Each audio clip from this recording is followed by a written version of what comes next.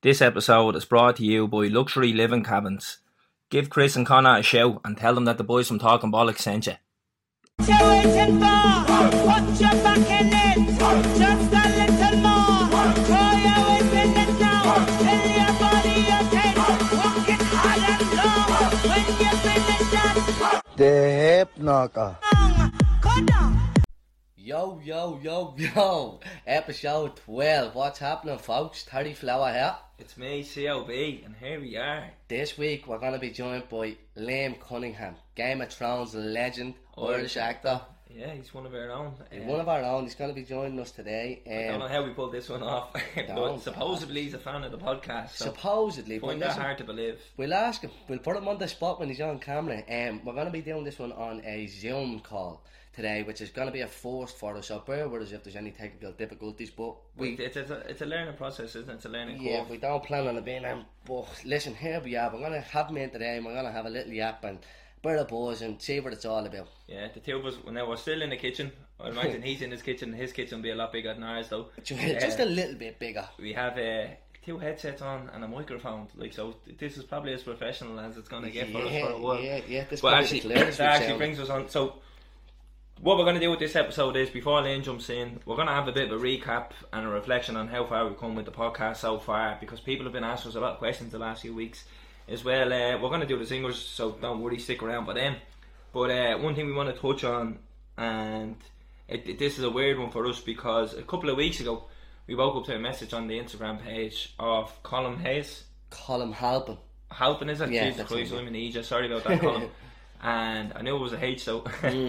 And he said, lads, what you said down is absolutely fantastic, and I want to set up a GoFundMe for us. Well, he didn't actually ask us. He sort of said, listen, I'm after setting up a GoFundMe for the 2 years there, because I know you were touching on and not wanting a GoFundMe. So what me and Calvin were sort of saying the last few weeks is, we sort of want to be sponsored, so they're giving us something and we're giving them something back in return, in terms of followers, in terms of mentioning in the podcast, especially when we have big names in, like someone like Liam Cunningham. Like, this is a huge star. Like, he's one of the main characters in Game of Thrones, the biggest show in the history of shows, like, you know. Yeah. So we sort of want someone to say to us, listen, you shout our name out and we'll give you this. So that's where we were going. So that's why we could have easily set up a GoFundMe ourselves, but we didn't want to do that. Or a Patreon page, but yeah, when it happened, myself and Terence were like, what do we do here? And we didn't go near it, and the thing ended up doing the rounds on social media itself, and before we know it, the thing hit its target. Yeah. Over €1,000 raised, so we were taken a bit aback by that. But after sitting down and kind of thinking about it, it kind of showed us one thing: it's that people want this podcast to continue. So we're going to invest the money back in. We're going to get ourselves set up with it so we can continue to deliver this podcast for you. Because what I've kind of realised is this podcast has outgrown whatever we thought it was going to be. Our expectations got blown out of the water early. I remember saying to you back in December, if we keep going the way we are, we might get 5,000 followers by March. Yeah, I remember, like, so what the fuck. So this is what we are going to do. We are going to take the money, we're going to invest it back in, and we do appreciate every single person that's donated, and we have gone through them all, and no amount is too little, no amount too large. It's humbled us, do you know what I mean? It showed that we are actually reaching people, appreciated, like, to an extent, like, if that's the right word, like, just to even be appreciated, because like, we put this out there. Now, don't get me wrong, we had intentions of this getting bigger and bigger and growing, and then eventually at some stage hopefully doing it as a job, like, you know, full time, but just didn't imagine it had come fucking 12 weeks, about 12 episodes in 12 weeks. We missed a week over a COVID situation that we won't get into, but say 13 weeks we're up and running. We're at the surpassing 10k followers. We've people donating left, right and centre to a GoFundMe that we didn't share ourselves. In the top 20 on Spotify. Established in that, and we were higher. We were sitting at 12th or 13th that week off because of the COVID situation. That set us back, and we haven't reached 13 again in the Spotify charts. But we were sort of saying, once we don't fall out of the top 20, we're doing okay, and we've been sitting inside the top 20 since. So we're doing all right in that department, like, but. To everybody that donated, like this is nuts. Yeah, so we owe it to yous now to deliver this podcast going forward. That kind of brings me on to the next thing. So we really just wanted to clear up the GoFundMe situation, and we really appreciate it, and we are so grateful So we're going to get back to you by continuing to deliver this podcast. And that's why we didn't. That's also just to clear it up. That's why we didn't share that on the Talking Bollocks page, or we didn't share it on our personal page. That's why we basically didn't acknowledge it. Was because it's not what we asked for, but Jesus, it was Christ, given to us basically. It's like we've delivered something to them. They're giving it back, and so we owe it to you now, to the listeners going forward. Feels weird even saying that we have listeners. It's like, weird, isn't it? Like, but kind of brings me on to the next point. Then we're getting a lot of messages in the last few weeks, and I know we've touched on it before, how hard this lockdown has been, the one just after Christmas. So lockdown 3, we're getting an awful lot of messages of people saying, lads, you're doing a great job. I'm really loving the podcast. I look forward to it every Thursday. It gives me a bit of normality and something to look forward to. Now, when I first read that, I was like, Jesus Christ. It's a reflection of how hard times are, and I think of how poorly this country is being run, that people are looking forward to this podcast. It's the only thing they have to grasp onto. Yeah, and we've been hearing that. It's not that it's just the... Like, we appreciate that, but that's not where it's going. Like, it means, like, people are literally saying that this is all they have to look forward to. And it's heartbreaking to hear that. Yeah, so, like, listen, whatever, it is what it is, you know what I mean? We'll get through it. It's poxy. And we're just glad that we can offer you this bit of raw, hard-hitting topics, but with the laugh as well, and you know what I mean? Yeah. I know lockdown is supposed to be getting extended and all, and this whole, we're in it together. We're not in this together. It's the government that's saying yous are in this together. So we're going to show them that we can still continue on. We'll still talk bollocks at the kitchen table. Exactly. And you need to realise, like, there's people out there being demonised and basically being called scumbags and criminals because they're going outside that 5k or shit like that. This is hard on everybody, you know what I mean? When you see someone getting a haircut, don't look at them and say, yous are part of the problem. You need to realise people are looking for some sort of normality. That's why they give you 6 months in the job by getting a fresh fade. You know, I see coppers with fresh fades. Where did they get fresh fades, bro? That little what do people think, like, when you go 5.1 kilometres outside your gaff, you're going to get corona? You can get corona within your own household. It's the same logic as, like, you can go to a restaurant and have something to eat, but you have to order €9 worth of food. What's it, if you order $8.50 worth of food, you get corona, you order €9, you don't. COVID on your plate if you only spend $8. Me old man is talking about going to fucking America, for Paddy's Day if he gets an invite. Like, do you know what I mean? There's no logic to this, and they're finding people in the airport for going on holiday. We are still allowed to go on the holiday. So why not just shut it all down? Exactly. It's like getting caught doing 180 on the motorway, getting pulled in, getting a fine, and the cop are saying to you, there's your fine, you can do 180 all the way home now. Yeah, you're gonna pay the fine anyways. You know, there's no logic to it.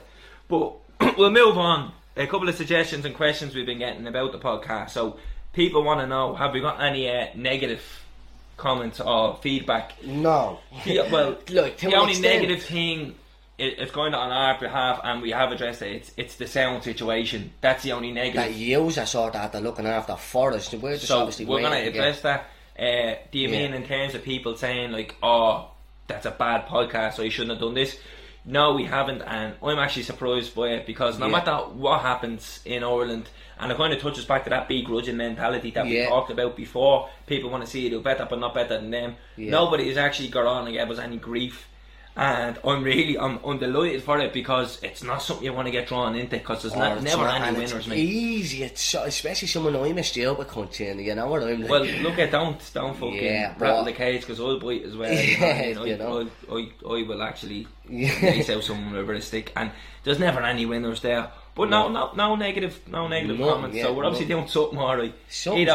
We're just offending loads of people, so no one person can come back and say, "Why you can't be saying that." So maybe just that. Another one is, do you think we'll have to filter the podcast going forward? No, not a hope. The only way this podcast could ever become filtered is if someone came out and said, "Hey, look, there's X amount of money, but you're not allowed to talk about X, Y, or Z." And me and Terence have already discussed this, because we are actually looking for sponsorship. We've already said no matter what, no one is going to get control of the content on this podcast. No, definitely not. We couldn't. So if that's the case, we sort of had this chat before we even set the podcast up, in terms of we're calling it Talking Bollocks. And I remember saying to Calvin, the night we sat in the car and we set the Instagram up and with no followers and that, and then I sort of said to him, like, well, Talking Bollocks, like, he said the name, and I jumped at it. I said, yeah, definitely, like, what a name, you know, because that's what we do. We talk bollocks. So when we set it up, I sort of said, do you reckon that'll harm us, like, if we wanted to be like, caught on a show or anything like that. And he sort of went, well, fuck them. If they don't want to bring us on because we're caught talking bollocks, well, then so be it, because we like the name. Yeah. And that's where we sort of went, right, well, then we'll draw the line here, that's it. Nobody's going to be telling us what way we can talk, how to talk. We're going to say what we want to say and keep going the way we're going, and that's going to be the end of that. Yeah, and it's raw, it's unfiltered as it is, and look where it's at getting us, you know? Yeah. It's hard hitting. We didn't want that polished shit where Yeah. we're going to be like, oh, let's edit this out and include this bit, and oh, stop that, Terence, maybe we can do that bit a bit better. No. We just say it how it is. There's been absolute howls of people laughing on this podcast that's blew the eardrums off people. Yeah. And there's been times where we're about breakdown, sobbing, crying, you know what I mean? So Yeah. it is what it is. a good People mix know and what they're match. signing up for when they get this podcast, and I think it's took that identity, and that's the characteristic of this podcast now. Yeah. We are unfiltered, and Two normal youngblers from the inner city We're not- talking bollocks. yeah, so It's that simple. no, there won't be a filter on us going forward. No, not a hope. Moving on to the next thing that we want to have a chat about So is... a few of you who are on our Instagram page will have known, and I mentioned it last week as well. Yeah. So Terence is always saying he's never the brightest, and I always say to him, you're a dark horse, you're a lot smarter than you let on to be, but then he goes and does something fucking stupid like this and agrees to fight a pro boxer. Yeah. So Terence has signed up the fight Deco Garrity himself and the Wheelo fella, the Wheelo who's a previous guest of ours. Yeah, Wheelo's a legend. So- So he's another stupid cunt I get involved. Exactly, the two of them are going to fight Deco Garrity on the same night. Yeah. Back to back, one after each other. Actually, fancies our chances if the two of us were in the ring at the same At time. the same time, we'd have a half a chance. Yeah. It's One on one now, it's a hard one. There's to little call. to no hope, but I tell Basically, you what, but we're when not gonna Culver tell you now that. is Satan's pocket, he's going to feel it. So Deco, I hope you're ready. So, and anyways, it's for Temple Street. So it is for a good cause. They're not just getting in there for a bit of a laugh on Instagram. We're going to set up a GoFundMe. There's going to be a link. I think there might be a raffle as well. There's There's going to be a few bits done in anyways, yeah, so... We're looking for companies to get involved. We have two on board. Two on board so far. Yeah, we've two on board so far, and we're looking for more. One of them is Joe Maxey. John Maxey, and the other one is Blue Duck Valet. They're the two companies that are jumping on board to sponsors and give a couple of £100 towards Temple Street Temple Hospital. Street. So we're going to do a big fundraising event going forward. So we'll have to go for me, hopefully a raffle on the night as well. Yeah. So we're open to other companies jumping on board, and myself and Terence are actually going to contribute some money from the GoFundMe. So any money left over from the equipment that we buy, we're going to throw towards the fight as well. So Yeah, every little bit makes a difference, doesn't it? Doesn't matter what Yeah. what you were throwing in, you know what I mean? So hopefully we've a decent few bob left over with some good equipment that'll get us through, and whatever is left over slapped into that, and that'll go to a better cause, you know? Yeah, so we're yet to confirm a date, but this is only going to get bigger now. I know it's all over social media at the moment, but Well, I think it's in March. It's in early March. I know that for certain because Deco has a title fight at the end of March, isn't it? at the end of March over in America, making his American debut. And imagine for when a you title. knock him out, he's not going to be able to go to that fight. Or the going over in bits, one or the other. Alright, so that's that. So I think we'll get the zingers out of the way by the week, Terence. Well, we get the poll results out of the way from last week, yes. So the zingers from last week are So, sliders versus flip-flops. Now, sliders. I know a lot of people in the message are saying they're two different things. Flip-flops are the one that go between your toes. We Sliders know that, but are they were ones all called flip-flops. that go over your foot. But yeah, growing up, the two of them are just called flip-flops. Yeah, You know what I mean? there was no, this is a flip-flop and this I is blame Keeping Up with the Kardashians and Love Island, because since they come out, everyone started calling them sliders. I don't know why I called them sliders. I just called them sliders. And anyways, a blue flip-flops out of the water, yeah? 66% of people said sliders. Yeah. 34% said Because it's a flip-flops. trendy thing to do. It is. Now, I'm not jumping on the trend. That's just all I know. The good tinchy sliders. Yeah. But the wings, Calvin. The wings from... So this was a good one because I had people thinking, you know what I mean? So the drumstick versus the actual wing, and I know people were texting us like dissecting an actual wing and saying like it's the drumette and the wingette and all, but people knew what it was. We put a picture up on the polls. So the drum got 40% and the wing got 60%. So majority of people preferred the wing part, the bigger part. What?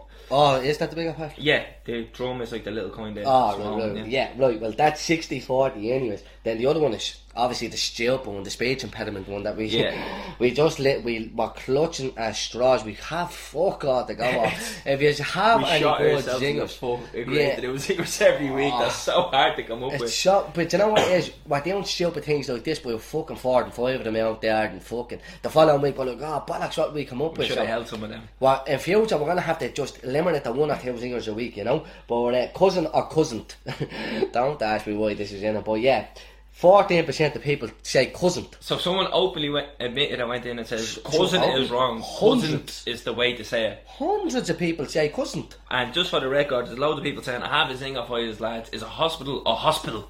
Like, listen, you're pronouncing that word wrong. It's hospital. No matter what way you pronounce it. Like, the reason why we do zingers is like Curbs or Pat is Fridge a game. or press. Yeah. So they're games or the way you go about your life. Yeah. They're different terms for the same thing. Yeah. If you're saying hospital instead of hospital, you have a speech impediment. You want to get that looked after. You know what I mean? Anyways, moving on. The Philbert McMahon fella came up with this one last week. so Philly McMahon. A few people got on to me and said he absolutely roasted you on your own podcast, and I agree. When I said to He him, butchered us. football is bigger than GA, and he said you wouldn't fill Croke Park with the football fans, and I was like, that is a good point. Well, I also said we'll put it in the polls and we'll figure it out. Yeah. So we put it in the polls and we figured it out. And here we are. Football. 58% of people prefer football to GA. 42% of people said GA. Now it's close because there's thousands of people voting, but football won, and hell, clear enough to me. 58 to 42 is clear enough. So Philly, you want to check yourself before you wreck yourself, pal. Coming in hot and heavy like that. And roasting us, calling us hood rats and all. Do you know what? You were dead blight. We are little scruffs. Another one. They're pissing the shower. We stung Philly with that. That was the first. He came in last week. Straight away dived on him. Joe pissing the shower, Philbert.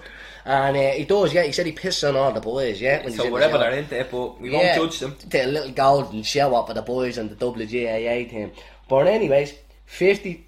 Listen, Calvin, do you want to say your quote again? What was your So quote? the quote was: "There's two types of people in this world: those that piss in the shower and liars." That's a And fact. a lot of people got back to us and said it.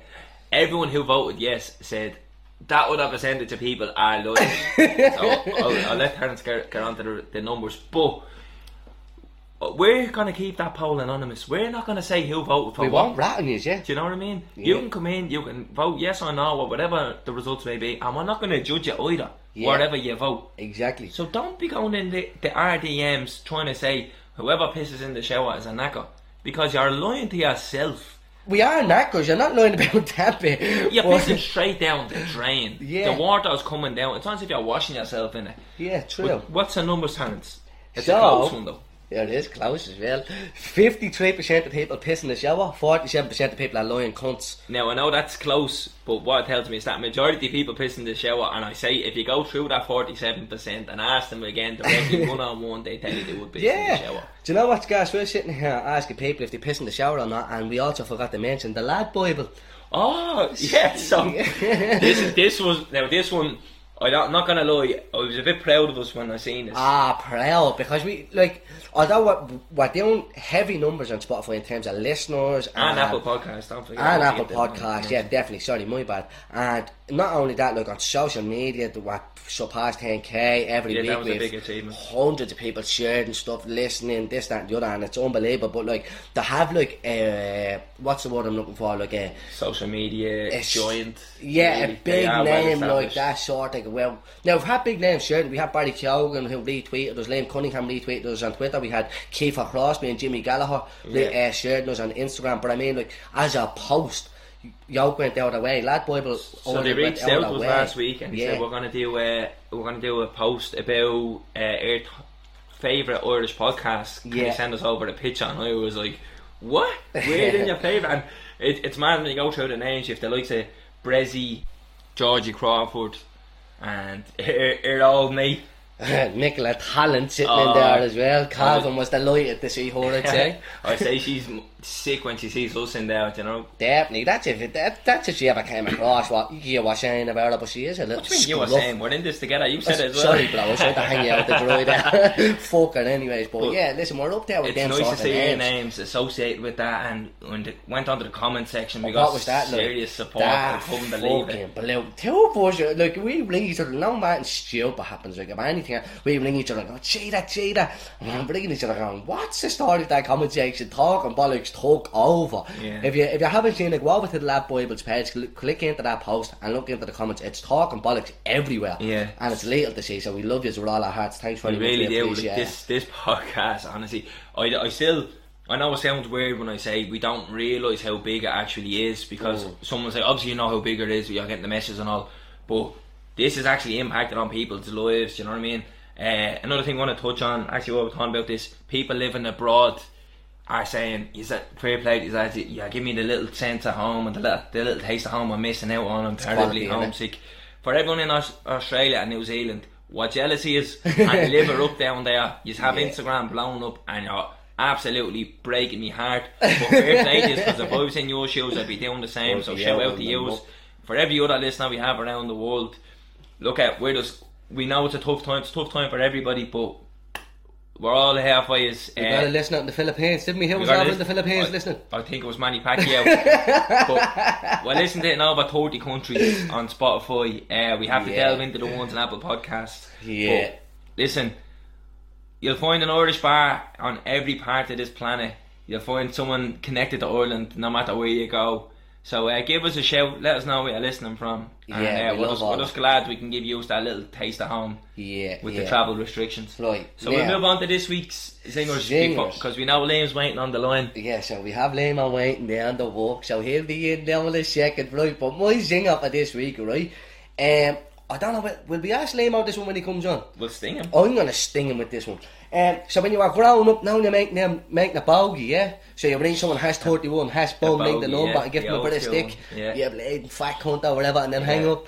So what did you call it? Did you call it a prank call, or did you call it a bogey? See, I called it a bogey. The old #31# and then followed by the number. That is old school. It's a winner, that. The kids these days have it handy. You can actually put it on settings now on your iPhone, can't you? That the number goes in. Locations off the whole. So if you leave a location on, there'll be someone at your front door in a heartbeat. There was none of that back in the day. You had about a snake on the phone. Old school. And that was it. Ringing someone. Have you got that money for me? No, but then it's someone else. Do you know what we used to do as well? Put the two phones on private and ring people and put the phones them together. Let them have an argument. Fantastic. Them a barney sitting there, yeah. Fantastic. But anyways, we'll put that one out there. A prank call or a bogey. Yeah. I think a bogey is a bogey blown out of the water. It's such an inner city thing. Yeah, I honestly I haven't got high hopes of bogey, because I know there's more well-spoken people out there listening to us. They definitely call it a prank call. Well, we're gonna put it out there. Same people who call it a prank call a couch. And don't piss in the shower, supposedly. That's a fact. Yes, gang of scruffs.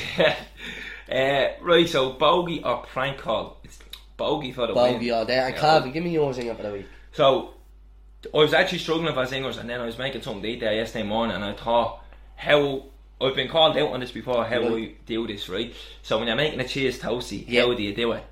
Slap her onto the George Foreman, isn't it? You see, that's an ordeal though, when you're getting the George Foreman out here. No, George Foreman's in the press beside the blade toaster. I know, but getting her up. So what I do is slap on a bit of toast, butter it, put your cheese on, throw it in the microwave for 10-15 seconds, there's your cheese toasty. Oh, you're a pie ball, bro. Mate, are you winding me up? It's so handy. It's the same with the scrambled egg. I'm going to try it, don't get me wrong, but I jelly things like listen, happy, bro. No, it's 10, it's all about the timing. 10-15 seconds. It has to be perfect, does it? Leave it in for about 20 seconds, the thing just be creamy. Yeah.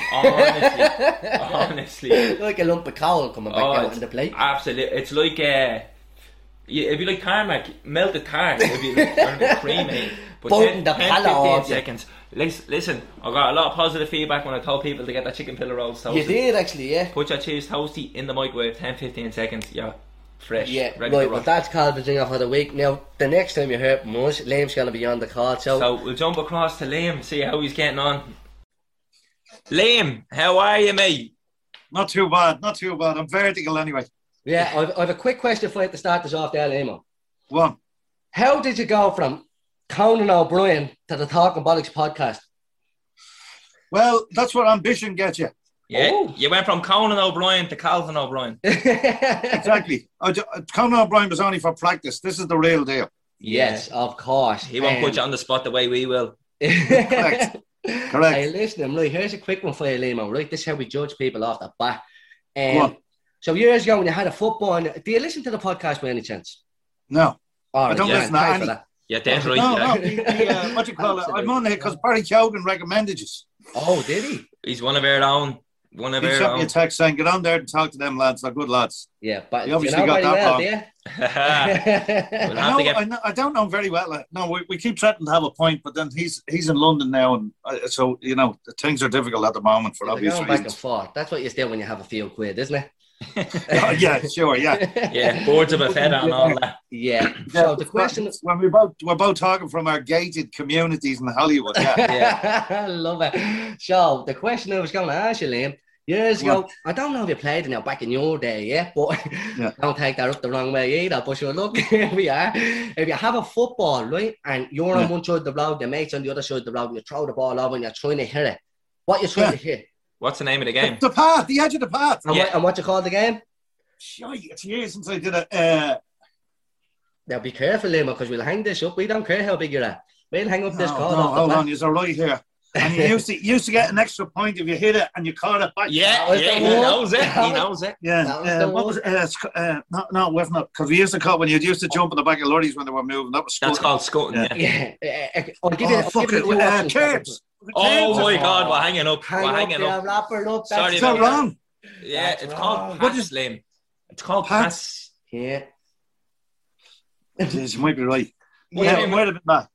Yeah, now we're not happy about that now, but so look here. I No, guarantee no, he mine. used to call it Pats and then he went to Hollywood and he called it curves. Now. That's exactly That's what it was, yeah. When I was doing it in Hollywood, we used to call it curbs. You call it sidewalks. Him and Barry Keoghan down there over in Hollywood, the red car. Him and Sylvester Stallone and all them boys. That's it, yeah. I've another quick one there for you, Liam. Go on. This one's important to me now. I'd really appreciate your answer there to your full ability. Honestly, Yes. go on. Do you piss in the shower? Now what? No. I pissed in other people's, but not me own.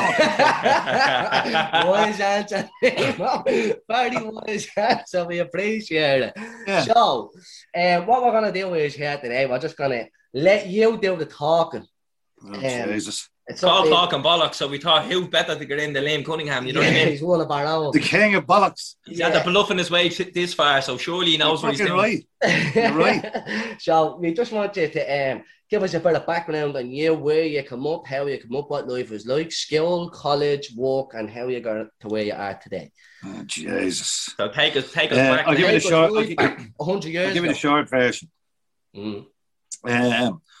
I grew up. We talked about Barry Keoghan there earlier on. He was the same area as myself, I think. I was originally up to probably around seven or eight. I was down in Northwall. I went to Lardon's O'Toole's in Seville Yeah. Place. Yeah. He's a So sheriff went in to get the ahead. head. Went to get the head boxed off me every day. If it wasn't the brothers, the teachers. It was my fellow students. And I was there at about, whatever, as I say, 7, 8, I think it was, something like that.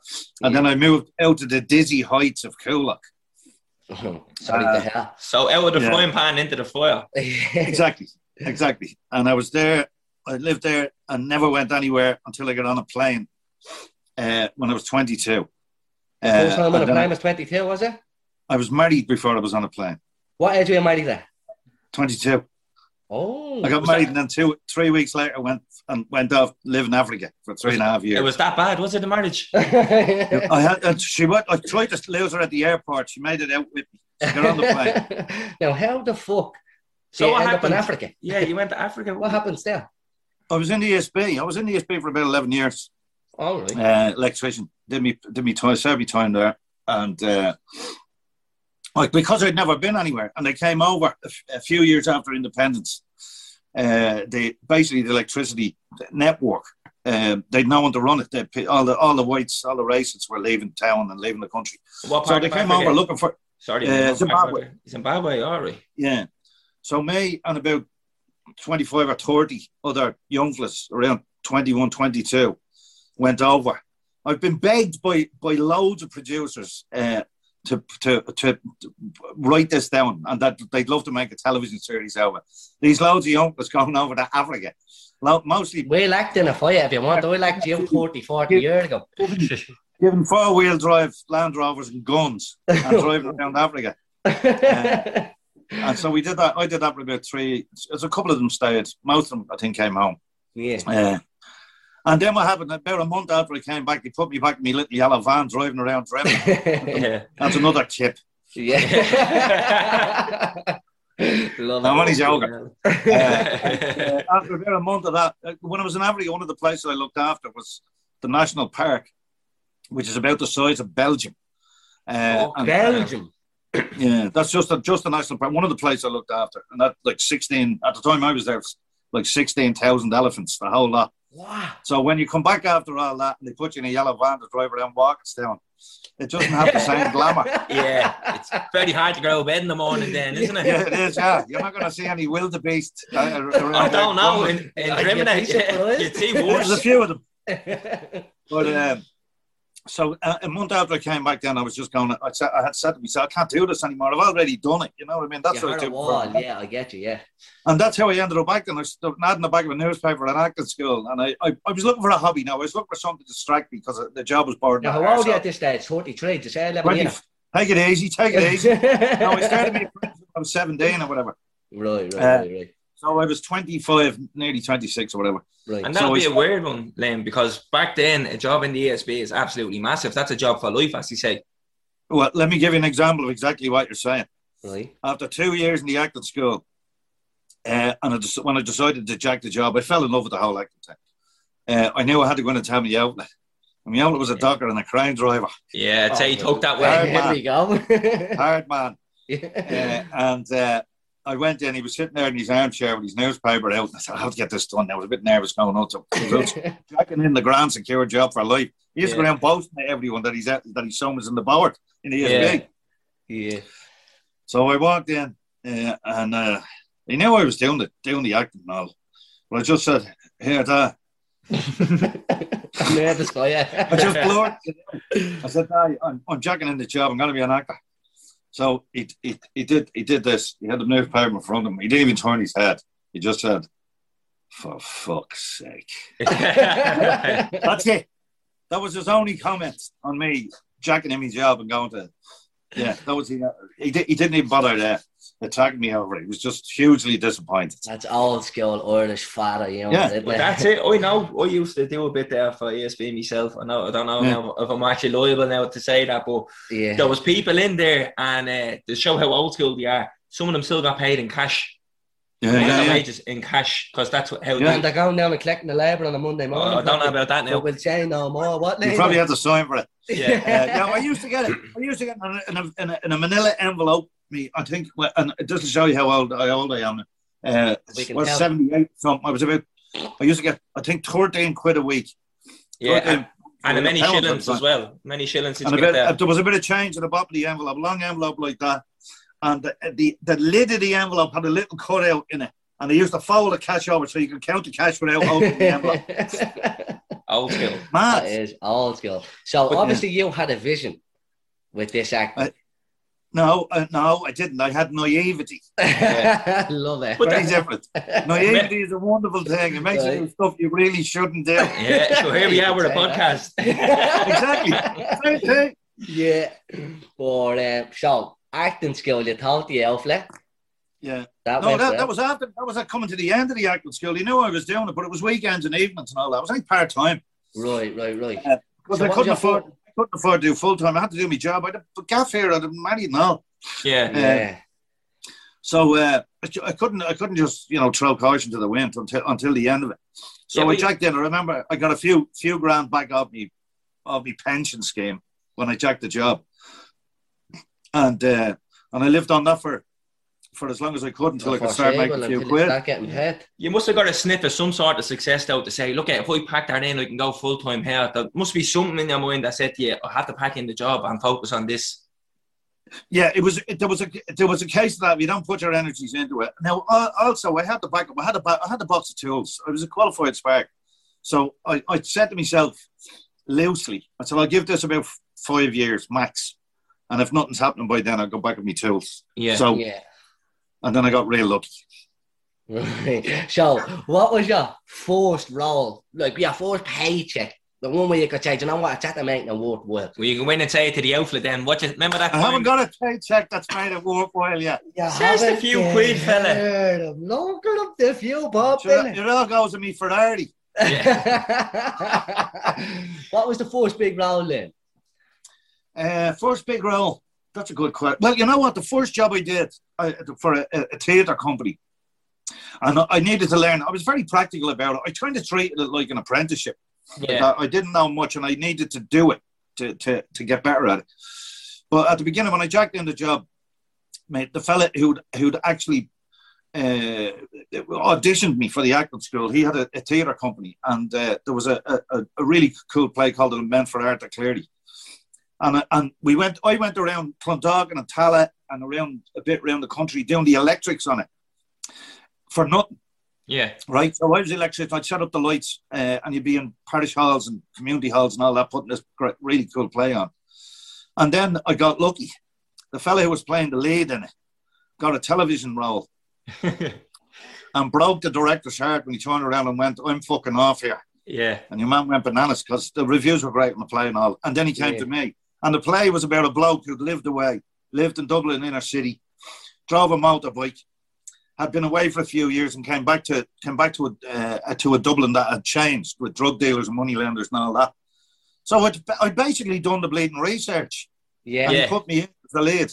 And then I met Paul Mercier. Now you won't know the name, but you'll certainly know the work he's done.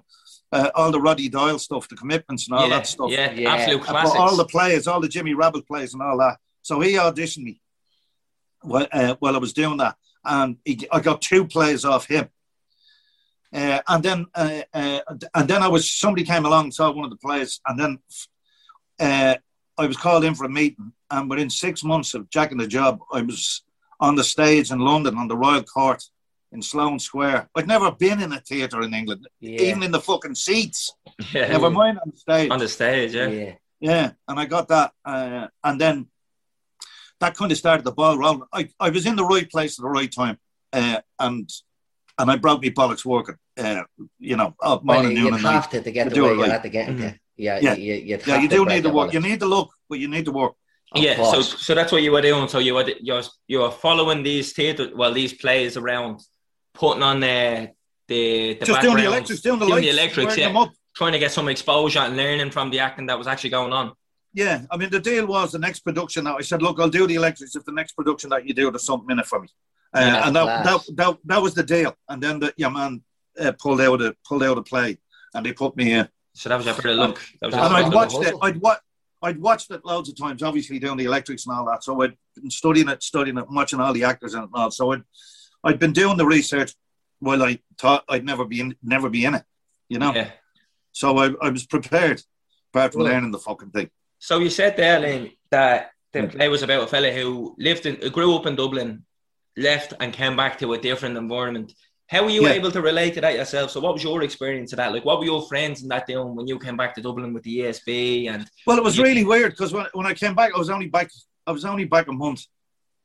And I remember seeing the older guys, the fellas who kind of accepted the job for life.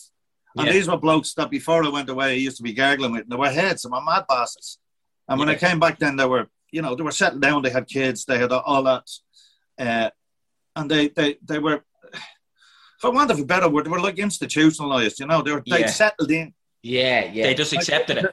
Yeah. Whereas I couldn't because I'd done the African thing. I'd had my eyes open, I mean, listen, I'm not giving out about it. Some people are great. They didn't have to put up with the shite will I ever work again. And do you reckon if you didn't do the African thing, do you reckon that you would have eventually got sick of it and tried something else, as in acting or anything like that? Or do you reckon you would have stuck with ESB for life? I think you know what? It's funny. I tend not to think about what if. Hindsight is wonderful, isn't it? But now that you asked the question, I'd have probably stuck it out and been filled with a certain amount of self-loathing for sticking it out. Because you know what that is, Liam? I feel like that's like it's not almost instilled into Irish people as per se, as like if you have a good job, you stick with that good job. Yeah. And don't let that slip. Don't take the bollocks. Yeah. You get that job, you get that wage. No one has that vision. Known as the ground secure job. The ground secure job, son, you have there. Yeah. So maybe that comes. And I get it. Most people are happy with that. I said it before. Like, most people are happy with they change their card every 4 years or whatever. They're able to pay their mortgage off. They're able to go for a holiday. not worry too much about bills, able to pay their bills and all that, and they're content with that. There's nothing wrong with that. It's not to be ashamed about that. I just wasn't happy with that. Yeah, maybe that just comes from like growing up in a working class area where opportunity is limited. So if you get this opportunity, do not let it slip. Exactly. Don't rock the boat, kind of thing. Don't get ahead of yourself. Exactly. Yeah. But you got a taste of that there's more to life. There's another world out there, and you got the experience in the heart of Africa. So when did you actually? So you got your theatre role. When did you start getting in front of the camera? So your television and movie roles then. Well, I tried to do a couple of, again, just to get the experience, I did a couple of short movies that were now paid, 10 minutes long things, and tried to work out how to, because it's like a different set of muscles in front of a camera. On stage, it's like a marathon, it's 2 hours of a play, and it's using your whole body and in a space, in a room, with a camera. With a camera, you can tell a story with the raising of your eyebrow. Yeah, you can't do that on stage. You're using your whole body because you have to get to the person on the back row. So you have to do all that. But I was doing a trilogy, great plays called the Wexford Trilogy. Billy Roach, Wexford, great writer, and I was doing them in London. And one of the people that was involved in the theatre dragged me in, said we're doing this new series for BBC, and I went in and met them. And it was about oil rig workers. So they obviously wanted working class blokes, and there's quite a few Irish working the oil rigs. So I was sent in as the driller. Mm-hmm. So on these, so I'd seen. Do you remember what was it? Full Metal Jacket. Yeah, great film. It was a great film, Stanley Kubrick film. So I had on me hard hat. I had a load of graffiti on it, and I had Driller Killer on the side of it. And on the other side, I think I had I drill, therefore I am. Yeah. Driller by name, driller by nature. Exactly, that sort of thing. Yeah. So there was all sort of that. So it was a really good introduction with loads of really good people in it. And I was kind of, I'll show you how long ago it was kind of the sexy male lead for a while. I was handsome at one stage, lads. It's all ahead of you. It's hard to believe him. I use the imaginations as you. Yeah, you've a great imagination. Got you where you are now. But anyway, I know that stayed to me. But that got the eye on me then, and I started getting kind of fairly regular roles then. Yeah. And then I suppose I don't really want to tell you a story for you, but come on. My earliest memory of you would be from More the Buttons.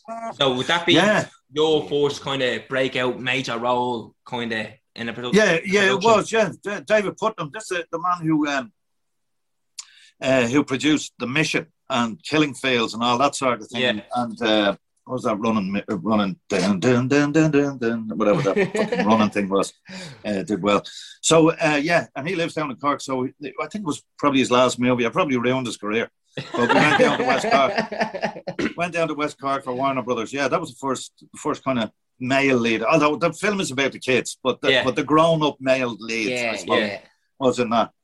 So that kind of got me on that kind of got me on the radar of over in the States, because it was Warner Brothers. You actually were fairly handsome in that, actually, Liam. That's CGI, chief. Yeah. The haircut's bleeding brutal, isn't it? Sure, look, it was in at the time, wasn't it? It's in again. That's the fucking problem. The money's coming back. It's coming back. Give me your flashbacks. But so you were saying that brought you towards America, sort of.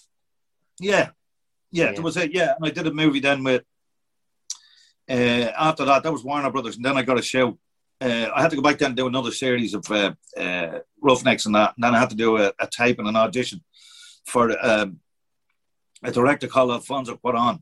You would have seen it if you saw Gravity. Did you ever see Gravity? That the one the space yoke with George Clooney and all that. Yeah. I think I have. That it won Best Fucking Picture or something. It won a load of Oscars and that. And he did one of the Harry Potter films as well. And so I did this movie called A Little Princess, a kids movie, but it was gorgeous kids movie. It was Oscar nominated and all that. And then I did that, and then and I did a movie with Sean Connery. From then, I was going back and forward for 5 years. I remember talking to my mister about this. For 5 years at the start, the amount of kind of you say yes to everything you can. Yeah, you don't want to turn your nose up to something. I was either flying back into Dublin, either on Christmas Eve or the day before Christmas Eve for 5 years in a row. And not wait, there's always trouble with planes, cancellations, bad weather, at Christmas time. So it was always stressful trying to get home for Christmas. You can't miss Christmas here. Your man, stabbed me. Yeah. So there was all that. Yeah. And come here. So you said you met some big people along the way, and you were in big things. Is your most proud moment not being in The Wind That Shakes the Barley? Because that film is absolutely detrimental. It's pivotal in telling the story of Irish history. Do you not feel like a sense of pride? It wasn't told. Yeah. We don't like talking about the Civil War here because it's Irish against Irish. Exactly, yeah. It doesn't fit the narrative of the Brits are bad. It's what happened after the Brits left. We got into more trouble. It was nearly as bad, yeah. Well, it was Ken Loach, apart from anything else, just to get the chance to work with Ken Loach. He was just a god. He's brilliant, and he's really unusual way of working. And he's got a great kind of social conscience, and he's a lefty. Yeah. And I loved all that. And he's the proper man to come in and tell that job. I can't think of any Irish director come to mind. No. You had to have somebody. If you were offered 1,000 directors, Ken Loach would be the one. And it just shows that one of the best. I had to tell you, it's one of the best moments we had in that, because we won the Palme d'Or in France at Cannes, right? At Cannes, which is bigger than the Oscar. It's world film, it's the best of the best.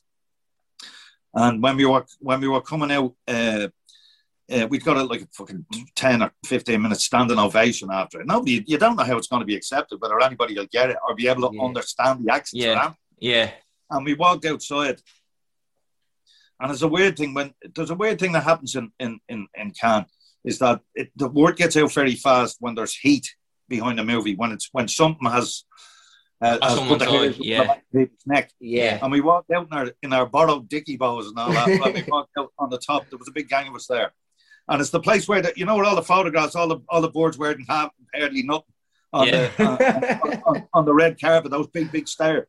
Yeah. And we walked out on the top, all the photographers, there's hundreds of photographers, and all the people, when we walked out, we didn't know any of this, we'd never done it before. They were all clapping.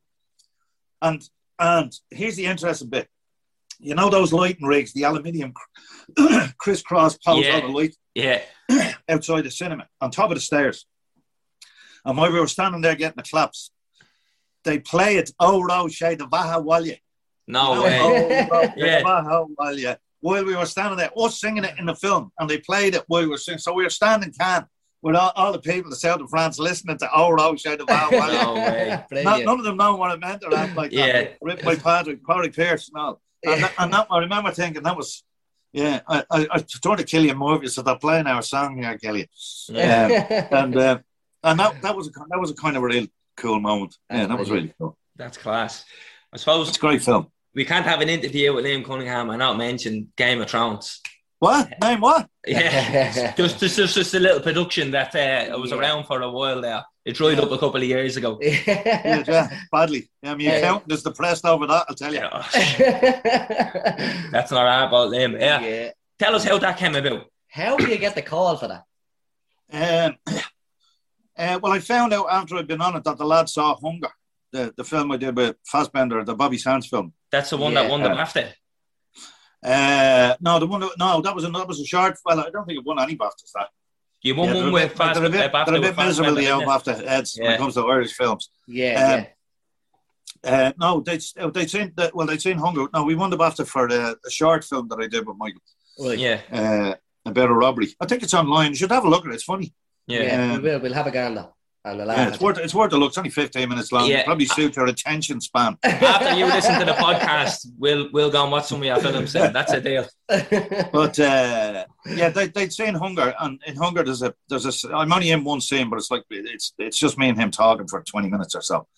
So the scene was really long. So one of the things that, as you know from watching the show, a lot of the scenes are really long. They're very wordy. Yeah, they're really interesting. It's like a chess game. Yeah, very clever, difficult to write. And brilliant if you can pull it off. So they'd seen that, and I was pulled in early on for the first, because I wasn't in the first season, but I was pulled in at the start before it all kicked off, and I met them for another part in it. And then they came back, And the usual way Hollywood, or most of these places, get rid of you is, sorry, it hasn't worked for you this time. They've decided to go another way. Yeah, They're all very gentle. I'm basically saying we don't believe in want you. Yeah, sure. right. Coach on. So they said that. However, they said at the end of it, they said, look, we're going to go another way with that part, but we've parts coming out next year and we might want to talk to you then. And I went, yeah, whatever. And sure enough, they came back and said, will you come in and have a read for this part? So I went in, and that's basically, I went in and had a meeting and I did an audition for them and they offered me the role. And did you know back then that it was going to be as big as is? Nobody knew. Everybody says they knew it as a fucking liar. Yeah. They piss in the shower. Yeah, they piss in the shower. The scum. I knew it was going to be good because I'd read the script and I'd read the first script and it was bulletproof. I've been in this game long enough. Listen, people ask me, "How do you know it's going to be good?" I'm the same as anyone. You know what a good book is and a bad book is. You fucking throw away bad books and you stick with the good ones. I'm the same with scripts. Right. You have to use your imagination a bit more because they're a bit more sparse. Yeah. But I read it and I just went because my agent rung me up and said, "Do you want to go along with this?" And I said, "No, you're all right. Fucking dragons and all that." Will you go away? I said, "No, it's HBO. Look, it's people who made Deadwood and The Wire and all that." And I said, "Well, give me a read of it." And I read it and I went, "This isn't fuck all to do with dragons and that. This is about power. This is about jealousy and betrayal and legacy and paranoia and all that." And I read it and I said, "Go on, I'll have a look at this." And that's why I went across because I read the script, and I knew it was going to be good. I didn't know it was going to be huge. It defies pop culture. Like, you can't go anywhere without seeing it. Like, it's mad. I was in Croatia there a couple of years ago in Dubrovnik, and that's all on the run, were you? Say nothing. But all you see is just Game of Thrones tours because that's like King's Landing. And then Dubrovnik, you go up the north, and it's filmed up there, and it's a selling point. No matter where you're at in the world, Game of Thrones was filmed here. Yeah, they probably filmed 15 minutes of it there. You know, we were filming in Spain, and the bastards were sending up drones and live broadcasting us filming. Yeah, no way. That was awful. We were in Bilbao, and the fans broke into the hotel and were running around the corridors trying to kick the doors in, trying to get more. Unbelievable. We had to fly in security and all. With hundreds in Seville, wasn't it? Yeah. I mean, look, bands get this all the time, especially boy bands. But they're in the town for 1, maybe 2 days, 2 concerts. The last time we were, I think, 11 days in Seville, and every night there was hundreds of people surrounding the hotel, waiting for us to get. And they had guards at any of the entrances into this gated off hotel to roar to the rest of them to run around if we came in a different entrance or anything like that. It was nuts. It was like madness. It was like being part of fucking nuts. The Beatles. Yeah, it was mad. Like Noel Harden in the hotel. Yeah. I don't know how he puts up with it. It's shite. Yeah. But it was really interesting. They're pretty full on in the Spanish countries and Brazil and all. I was lucky. I was invited to the World Cup. It was the last Irish man to be at the World Cup. Yeah. And I made the mistake of taking my hat off in the shade. It was roasting when it was going, and I got noticed. We were walking up to our hospitality suite, and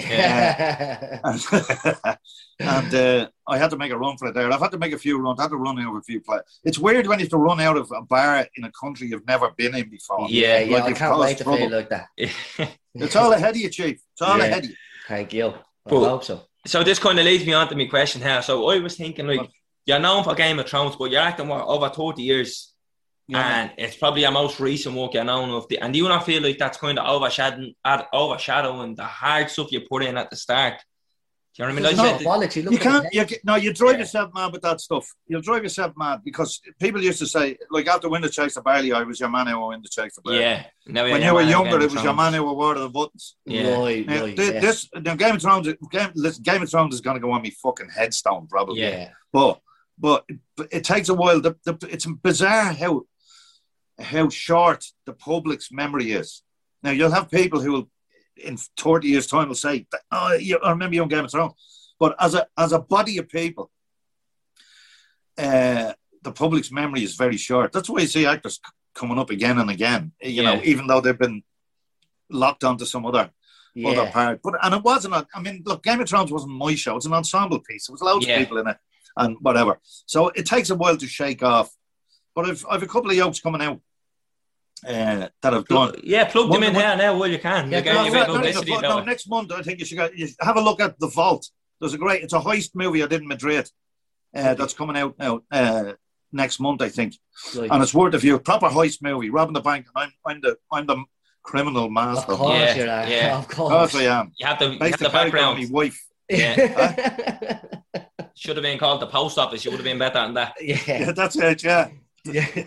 Hammer. Quick, I have a quick question here for you. I should have asked you earlier on in the podcast, but because it goes off topic a little bit, but a quick one for you. What? Who's the most famous person in your phone book right now? Most famous person on my phone, probably Donald Trump. I'm only What? joking. No, You joking. wanker, yeah.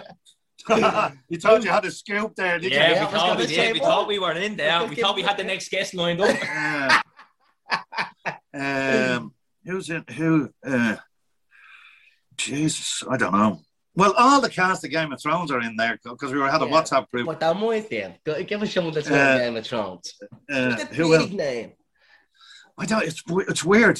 Listen, none of my mates are actors and all like that. And they forget that I'm an actor, which I kind of like. Yeah, so just like a normal Joe show. The normal job. Yeah. That's always good. I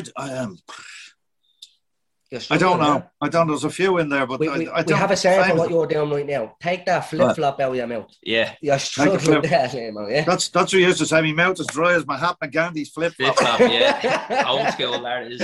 I love Yeah, that. yeah. Right, so we'll move on to some of the questions we have lined up, Liam, right? So as you said, so you know Barry, obviously you'll have to know a whole heap of other Irish actors.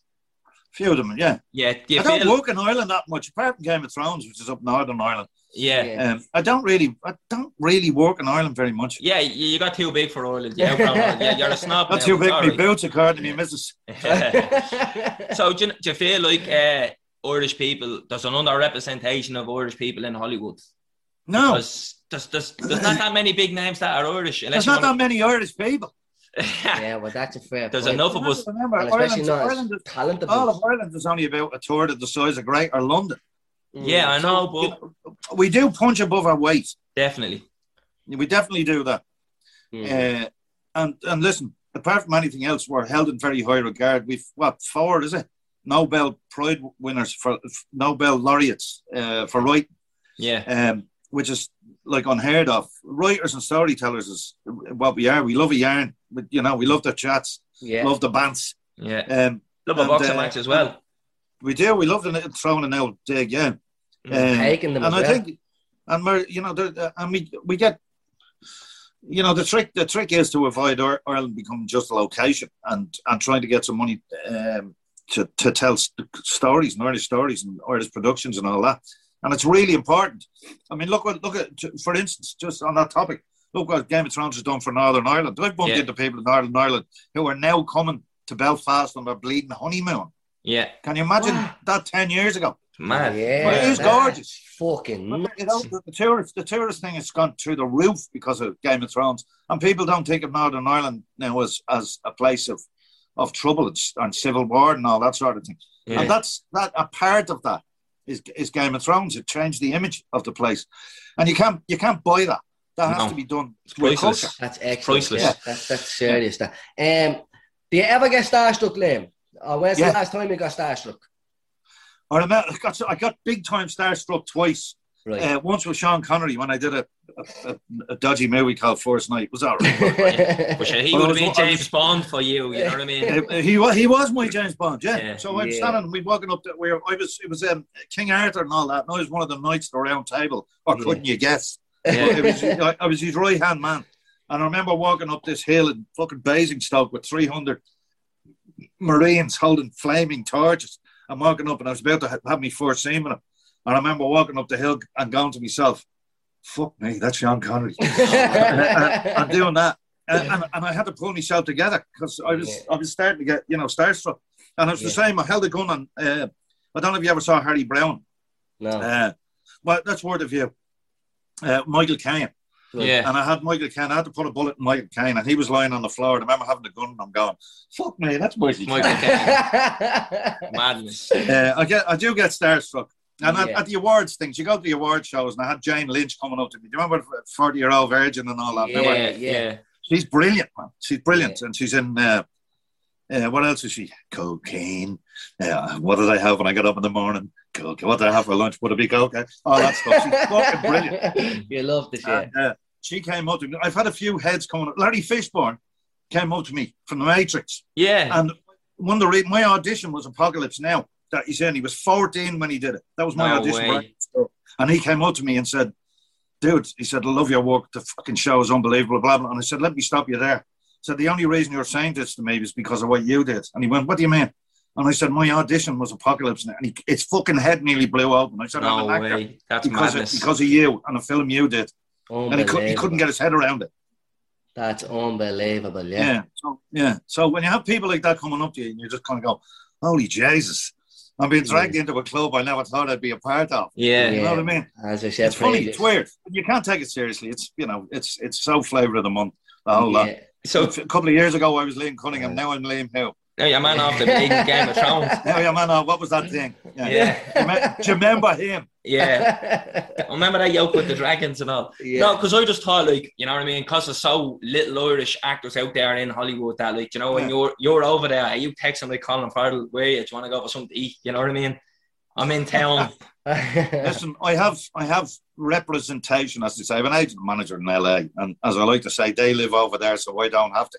Yeah. So So, you would say in Calessa. Yeah, exactly. That's why I do it. It's not. It doesn't suit LA. It suits. I'm envious of people that go over there and go, "This is great. Love the weather and all that."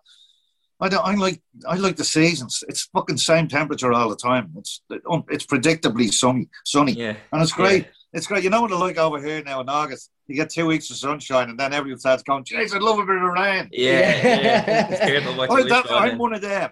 Yeah. Yeah. Who's your favourite actor to walk alongside? Oh, Jesus. I've been blessed, man. I've worked with great people. You have. I was blessed on Game of Thrones. Do you remember? I don't even remember Stannis. Stephen Delane played Stannis the Manus, as we call him. My first boss for the first few seasons. Yeah. I love him. He's Yeah. great. He got himself in all sorts of trouble. He didn't know what he said. He said in interviews he didn't know what was going on, and they asked him, "What did you miss?" He says, "The money." Just pop up. And I have a certain amount of respect for that. But as regards working, he's one of the best actors I've ever worked with. He's brilliant. I'd love to work with him again.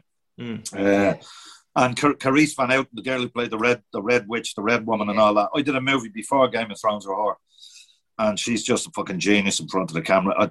She's just great to work with. She just knows how to mangle a camera. She's brilliant in front of a camera. You'd learn off her. She's really good, very subtle and all. She's brilliant. Yeah. And is there anyone you want to work with in future? Surely Barry has to be on that list. It's weird. There's loads of people. I get attracted to stories, to scripts, and then hope to Jesus they put the right people in. Yeah. And then you know, I don't get.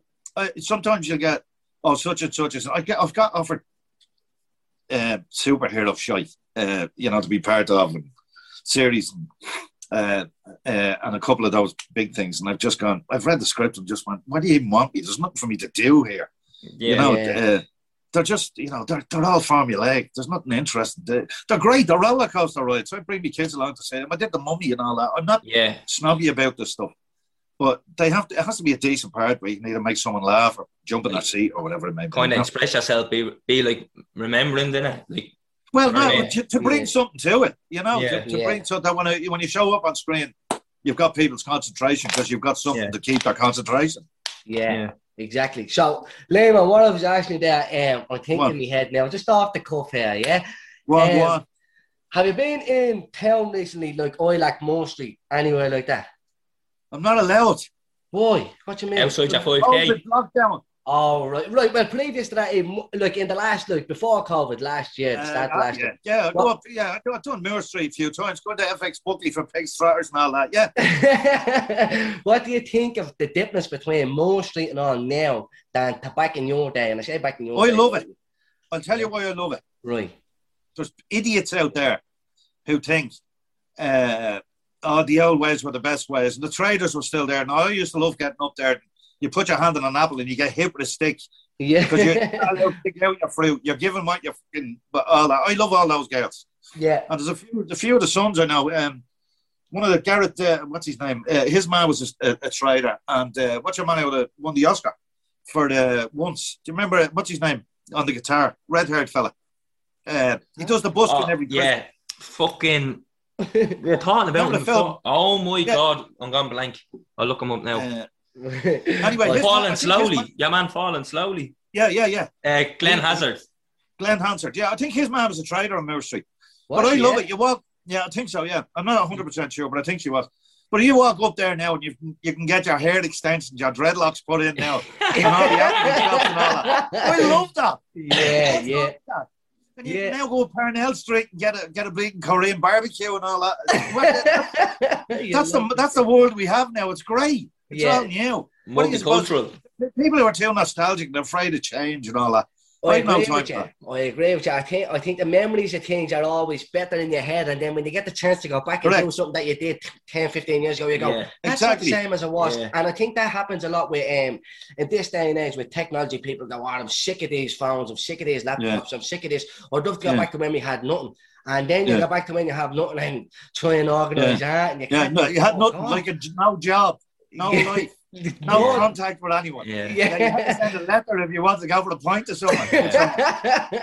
Be Well, whole. But sure, yeah. they were different times. You know what I mean? It's a different world now. It's the same Yeah, with like. it's different. Change is good. So, like, look at the way your dad would have, like, the patch your dad wanted you to go down. You couldn't put that on your son now because he's grown up in different No. worlds. I said to all my kids, look, try and find something that you love, and then if we can, we'll try and get you to earn a living at it. You know? Yeah. And then you So never work a day in your my life then. daughter now. My daughter loved her video games when she's growing up. Now she's a video game designer. Really? So yeah. that's her job. Yeah, she makes video games. How old is your daughter? 20, 28, 20, How 20, old 28, are your 29. sons? Got two 28 or sons. 29, he says. One of them. Well, it was her birthday recently. What do you call? My son, my middle fella, is 24, and he does computer networks and network security and all that stuff for offices. So you can imagine he's up to his tits at the minute. He is like fuck. He's sitting around here playing fucking Oculus. Doing And podcasts and all. And my youngest then is he's a chef in a Michelin star. Patrick Gibbos in town. He's an apprentice chef in there. Fucking hell. Okay, so So, you guys are all up to something interesting. Yeah, well, yeah, they're not These fucking. people. They're not shoplifting anyway. That's a good thing. Yeah. As Chris Rock said, you've one job as a dad. If you've got a daughter, keep her off the pole. fucking hell. There's a good pair of- Not that there's anything wrong with that, Yeah. but you know. Yeah. So none of them tried to take after their dad anyways. No, thank fuck. Why No, say no thank person fuck in that? their right mind would want to be an actor. If you go into the books, any time in England or in Ireland, the unemployment rate in acting is between 85 and 90%. What? That's the unemployment level. Yeah. Because there's So only as so a career much. choice, Yeah, there's only as a so career many roles, choice, isn't it's there? fucking So stupid. you have to get lucky, sort of. Yeah. You do You have have to to know get somebody that knows somebody in that game. Well, that's not luck. That's nepotism. Yeah. Yeah. I was saying that also. You Well, just so have to look get at, lucky. You have isn't to- that how we got you on name? We Yeah. know Barry Exactly. You knew knows someone you. who knew someone. Exactly. That's it. And here you're not sitting down with two fucking idiots that are Yeah. sitting in the kitchen doing a podcast. There's 3 fucking idiots here. Chief. Yeah. But anyways, listen, it's been an absolute pleasure. Liam. Thanks for taking the time out of your day, Lynn. No bother, lads. Lovely to meet you. You're an absolute legend, mate. Keep Thanks very going, much. and I wish you the best of luck. And when you're doing this from your gated community in Hollywood, I Yeah. hope you'll think of Uncle Lemo. Yeah. We will I'd say indeed. Liam sent us over. Correct. Yeah, don't fucking mention me. The fuck us out. Thanks very much, mate. You're an absolute When you finish that The Hep Knocker. song, go down, go down, go down.